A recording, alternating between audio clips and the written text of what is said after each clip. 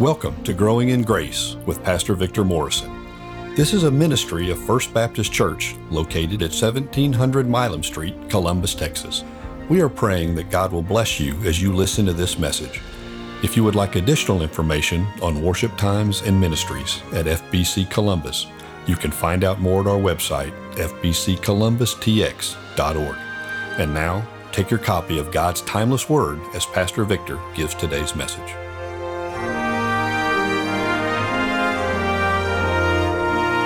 You know, we like the word Thanksgiving, don't we? Have you ever thought about how it's made up of two words, thanks plus giving? Thanks plus giving. 42 times in the Bible, it uses the word Thanksgiving. The tradition of Thanksgiving, though, let's think about that for a moment. Where did it come from? There was a 3-day feast back in December of 1621. What would bring 50 pilgrims together with Native Americans, 90 from the Wampanoag Indian tribe, together to enjoy a meal of shellfish, lobster, turkey, cornbread, berries, and deer? I didn't see pumpkin pie on the list, but I'm sure it was there. Why would they enjoy various athletic events like having these foot races and so forth instead of attacking one another? What is it that can bring people together from different races, different places? They all come together. It's to say, you know what? God's been good to all of us. Doesn't matter who we are. God has been good to each one of us. And that's what happened to them. But behind the scenes, I want you to know there was something that led up to that Thanksgiving meal. Do you remember what it was? It was a lot of giving, a lot of kindness, a lot of cooperation and working together that took place. You see, these pilgrims were separatists. They were fleeing persecution from the Church of England. They set sail on September the 6th, 1620. They spent 2 months of rough seas on their journey across the ocean coming to America. When they disembarked at Plymouth Rock, the very first thing they did, they said, let's have a prayer service. Let's all gather around. Let's give thanks to God. When they went through their first winter, it was harsh.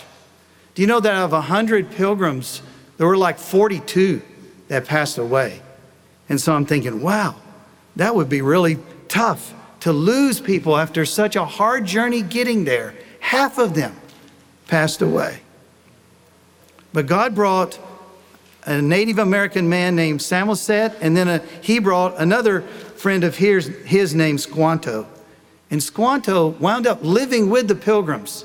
He wound up helping them, teaching them things about how to shelter the corn, how to catch fish in the streams, perhaps some pointers on hunting. But eventually that man, Squanto, he prayed to receive Christ. And so he helped them to negotiate a peace treaty that lasted 54 years from 1621 to 1675, broken not by the pilgrims, but broken by a Native American Indian tribe that was aggressive. They bought land at prices set by the Native Americans. They would write it, document it, of the sale of what they paid. It's found in the history of the town of Plymouth by James Thatcher, written in 1835. But the history of the blessings given to the pilgrims demonstrates something for me, and I think something for you. It matches what we're about to read in this passage of Scripture, that sowing seeds out of a heart of gratitude, sowing seeds out of a heart of thanksgiving and thankfulness, it actually leads to a harvest of more people who would say, you know what, I am so grateful for what they did for me, how God blessed me through what they did. Would you stand in honor of God's word? We're going to look at 2 Corinthians 9, 6 down through verse 15. I have 4 things I want to say today. Someone said to me, you don't have to worry about when to stop because we've got lunch for everybody. No, wait, somebody didn't say that. That's what I wished somebody would have said. I got you. Don't worry, I'm not going long. The point is this: whoever sows sparingly will also reap sparingly, and whoever sows bountifully will also reap bountifully. Each one must give as he's decided in his heart, not reluctantly or under compulsion. For God loves a cheerful giver, and God is able to make all grace abound to you, so that having all sufficiency in all things at all times, you may abound in every good work. As it is written, he has distributed freely. He has given to the poor. His righteousness endures forever. He who supplies seed to the sower and bread for food will supply and multiply your seed for sowing and increase the harvest of your righteousness. You will be enriched in every way to be generous in every way, which through us will produce thanksgiving to God. For the ministry of this service is not only supplying the needs of the saints, but it's also overflowing in many thanksgivings to God. By their approval of this service, they will glorify God because of your submission that comes from your confession of the gospel of Christ and the generosity of your contribution for them and for all others, while they long for you and pray for you because of the surpassing grace of God upon you. I love the way he ends it. Thanks be to God for his inexpressible gift. Let's go to the Father in prayer. Oh Lord, thank you so much for how good and gracious you have been to each one of us in this room. Lord, you created us, our life, our breath, our heart, our mind, our lungs. They're all gifts from you. Lord, thank you so much. Thank you so much for how you also blessed us through Christ. You provided for our salvation. And so we're so grateful for that. We thank you so much that not only that, you said you're going to prepare a place for us. And even though we have hard times in this life, in that next place, you said there's no more crying. There's no more death. There's no more separation. There's no more sickness. Lord, we're looking forward to that time with you. But thank you that on the journey, we're not alone. We can be together. And so we are so excited to be here today to give you thanks. And so, Lord, help this passage come alive. Help us to realize that you've been good to us for a purpose. And that purpose is that we would share and give, that we would be a blessing to others so that they, in turn, would give you glory and give you thanks. Lord, this morning it was such a blessing to hear Stephen Tice talk about how Jacob is honoring you there in Osaka, Japan. It was such a blessing to hear Jeff Coleman say that you're using his son and daughter-in-law, Tanner and Katie Coleman, in Greece. Lord, we can't thank you enough for calling out these young people from our congregation to go and share the gospel other places. Everywhere that we're sending them, those people are glorifying you and they're giving thanks to you. And we get to be a part of it. So thank you, Lord, for this passage. Speak to us now as we look at this passage together. In Jesus' name we pray, amen. Thank you. You may be seated.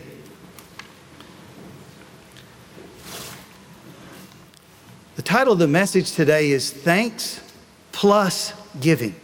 Thanks plus giving. I saw in here how this all fits together in an incredible way, and so I was really excited today to share it with you. You know, gratitude is to giving as seeds are to sowing. Some of you are farmers. You know what I'm talking about. A farmer puts in a crop only if he has seed. If he doesn't have seed, he can't sow a crop. But when you have seed, then it's exciting to be able to put that seed in the ground and to watch it grow and to watch the increase. You know, that's, I think, what he's getting at in verses 6 and 7. We've received God's grace, right? We've tasted God's goodness. And so from that goodness, it makes us grateful. And we're thinking, Lord, I'm so glad that you've had grace on me and you've been good to me in my life. And so I want to share with others what you have given to me. And I thought it was interesting how in verse 6, it says, the point is this: whoever sows sparingly will also reap sparingly, and whoever sows bountifully will also reap bountifully. The word bountifully there in verse 6, it comes from the Greek word eulogia. Eulogia. It means blessing. It means bounty. It refers to somebody who's really received a lot from God, so now he doesn't mind. She doesn't mind. You know what? God's been so good to me. I want to share from the blessing, from the overflow. You know, grace is mentioned in chapter 8 and chapter 9 8 times. I mean, it's all through here. We've all tasted amazing grace. God freely gave us so much. And so what should be a natural response that we would have? I mean, let's just think for a moment about a farmer. The farmer is going to put in the hard work, right? There's no doubt that the farmer is going to work hard in order for the crop to be raised. But there are still some things that even the farmer who's going to be hardworking is still given. Let's think about them for a moment. How about dirt? Dirt is a gift from God. Rain would be a gift from God. Sunshine would be a gift from God. How about the farmer's body? His body is a gift from God. Health in that body is a gift from God. Many farmers, at least the ones I knew in Alberta, Canada, where we were up there for 4 years, we knew many farmers. And I hardly knew of one that farmed by himself. Most of them farm as families. And so usually there's someone else that the farmer works with, because if it was all on him, he couldn't do as much as he could with a family. And then I thought, oh, what about teachers? Would the farmer be able to accomplish as much if he hadn't gone to school? If he hadn't heard some things from the teachers on how to add, subtract, multiply, divide, how to read? You know, teachers are really important in our lives. Have you ever stopped to just say, Lord, if my teacher, perhaps it's your mother, perhaps it's a school teacher, but if they hadn't taught you to read, what would you have been in your life if you hadn't have learned to read? I'm just thinking about all these different blessings, even the seed itself. See, we can't create a seed, we just use the seeds. We can plant the seeds that God already has. So my point is that there's blessings that precede the giving. There are blessings that precede the sowing, but there's also gratitude that prompts the giving, right? Whenever we talk about sowing gratitude through giving, look at verse 7 closely. God's trying to tell us, how does he want us to give? Grudgingly, reluctantly, a lot of pressure from others on you, under compulsion? No, not at all. Gratitude prompts giving. I think that's the underlying flow of this whole passage. In verse 7, each one must give as he decided in his heart, not reluctantly or under compulsion, for God loves a cheerful giver. You see, I'm not going to give out of an internal protest, or God says, you know what, I don't even want it. If you don't want to give it, then don't give it. Or I'm not going to give because, people from the church, they're going to come by and they're going to bring the biggest guy and they're going to say, look, we haven't seen anything in the offering from you lately. It doesn't work that way. Don't be afraid if you're new and you're saying, I'm out of here. No, I'm saying it doesn't happen that way because God says it shouldn't happen that way. It's not out of compulsion. It's not out of grudgingly giving and saying, okay, I'm going to let it go. No, it's a personal decision, he says, in the heart, right? In the heart. It's something we decide ahead of time. I'm not just going to give spontaneously. I'm going to think about this. I'm going to think about how good God's been to me, and then I'm going to give because I purposed in my heart, I want to give this. But then I thought about how there's an emotional delight in it. He uses the word a cheerful giver. The word there comes from the root that we would talk about being hilarious. It's not talking about you laughing while you're giving, but I think it's talking about I'm joyful, I'm glad that I can give. See, this promise is also not the more you give, the more you're going to get back.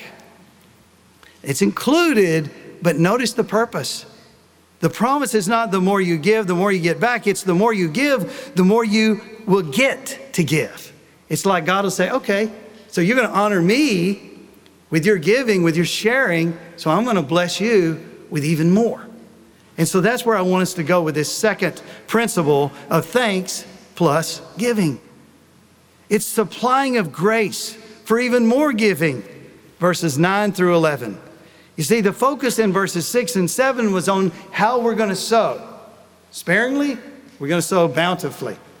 But then I go to these next verses, 8 through 11, I'm thinking, now we're talking God supplying.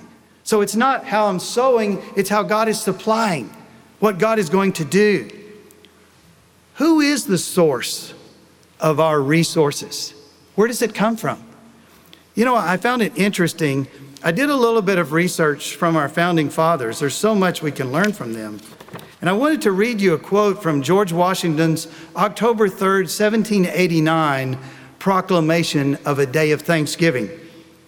I want you to listen for one word in what he says: providence. He knew that God worked sovereignly over them, and providentially God had allowed them to experience all the blessings they had. Listen to what, these are his words. This is a historical document. Whereas it is the duty of all nations to acknowledge the providence of Almighty God, to obey his will, to be grateful for his benefits, and humbly to implore his protection and favor.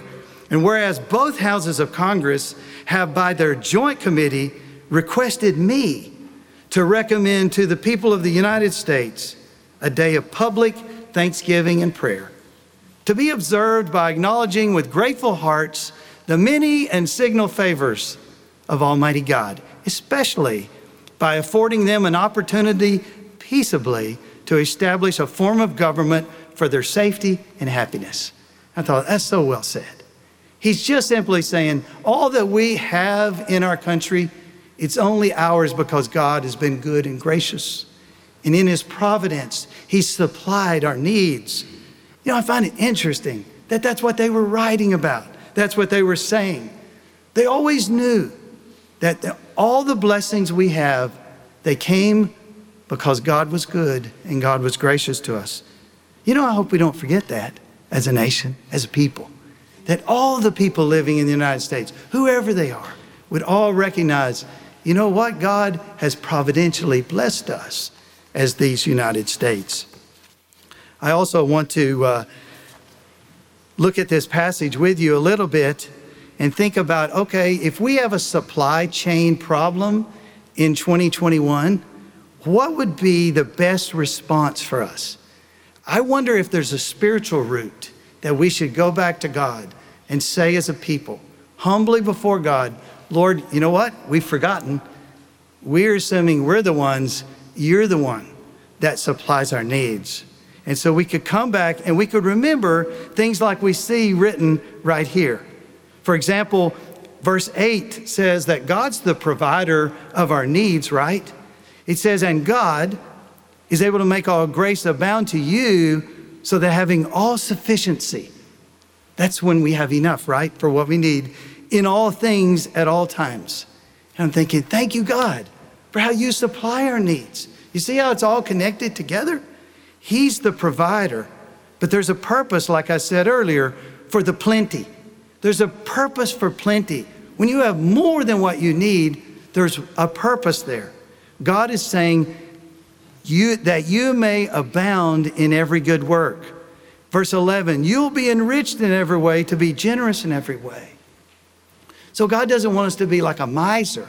God wants us to say, oh Lord, I want to invest in your work. I want your gospel to be spread around the world. I want to see what you can do. That's why you've blessed me. So it's so interesting how he supplies the seed, he satisfies the need, but then he multiplies the deed. It's like you're just you're giving an offering, and all of a sudden it's like it touches people around the world. And they get touched and they're grateful and they say, you know what? I believe I'm going to give because someone gave to me. You see, the third principle of thanks plus giving, it looks beyond our gifts and beyond our gathering to glory. Glory that's going to go to God. Seeing God glorified through giving is the third principle. Try to picture in your mind this. It's sort of like a cyclical flow chart. It's like a circular chart, okay? So at the top of the chart, think this in your mind. God expresses his goodness to me by giving me grace. So I've been given grace. I've tasted God's goodness. So what's my response? Gratitude. Thanksgiving. I'm so grateful. I'm saying, thank you, Lord. So I'm so thankful that there's an overflow that causes me to say, you know what? There's something I would like to share with somebody else that's in my life. So you share with somebody else. Out of gratitude, we're generous to others. Those are the first 2 points that we just looked at. As you go into the third point, keep that flow chart going in your mind. At the bottom of the flow chart, we could write these words. Others that we have given to, now they're grateful. And you know what they're going to do? They're going to glorify God. And they're going to say, thank you, God, for how you blessed me through these people. Let me read those verses 11 through 13. You will be enriched in every way, to be generous in every way, which through us will produce thanksgiving to God. You see, it comes along with it. For the ministry of this service is not only supplying the needs of the saints, but is also overflowing in many thanksgivings to God. By their approval of this service, they will glorify God. The people who receive. So now I'm thinking, okay, so it started out with God's goodness, God's grace to us. Out of gratitude, we are generous to others. And then it goes down to others now are grateful and they're going to glorify God. So now I want you to go to the fourth and final principle. It's found in verses 13 through 15. We're looking at principles of thanksgiving, but we're breaking the two words apart. Thanks plus giving. What's the final principle? It reminds us of how sharing the gospel occurs through our giving. Do you know that when you give an offering to this church, do you know that people in Columbus hear the good news? Children, adults, teenagers, people all across this county even hear the good news of Christ. Whenever you give an offering, do you know that a part of our offerings that we receive are sent to the Colorado Baptist Association? It represents a major portion of South Texas. There's 4 different counties involved. Do you know that also when you give to us, we're saying, let's share it with the children's home. There's 2 children's homes and they're loving on kids. They're providing for kids. And so every time, not just, 1 month, but every time this is taking place. So you see what I'm trying to get at? I'm trying to say that our offerings, our giving, it results in people hearing about Jesus, people seeing Jesus, people encountering him through missionaries. For example, we have missionaries in Greece. We have missionaries in Nicaragua. We have missionaries in Japan. We have missionaries in Ethiopia. We have missionaries in Papua New Guinea, in Mozambique, in El Salvador, in Canada, in Mexico. And if that's not enough, those are just the individual missionaries. But our church also, we contribute to the International Mission Board of the Southern Baptist Convention. I'm saying every time we give. But the thing is, it all starts with God's goodness, with his grace, and then someone gets grateful and says, you know what, I wouldn't mind to give. So then they get generous, and then that generosity goes around and it starts causing other people to be grateful, and then they start glorifying God. Then it goes on up, and the gospel goes all around this county, all around the United States, all across the world, all because we said, you know what? I'm so thankful for what God has done. The last statement that Paul makes about this topic seems to sum it all up, doesn't it? Look at it right there. It's so clear, verse 15, thanks be to God for his inexpressible gift. You see how thanks and giving, they go together. Someone gives and someone else says thank you. God gave And so each one of us say, thank you. Thanks be to God for his inexpressible gift. How would you describe Jesus? You know what the Apostle Paul faced?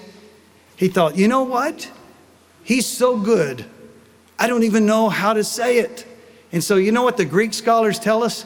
There's nowhere else you'll find the Greek word for indescribable, inexpressible. You know what the Apostle Paul did?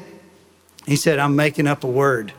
I'm making up a word because I don't have a Greek word that describes that. And he said, when I think of Jesus, I can't quite get it all in of exactly what he means to me. And that's exactly what happened to the writer of this passage, Paul. Once he encountered Christ, he trusted in the finished work of Christ, the atonement of Christ. His life totally transformed. He said, you know what? For the rest of my life, I'm going to testify. I'm going to give thanks to God for how good and gracious he has been to me. You know, I believe those pilgrims shared more than just money.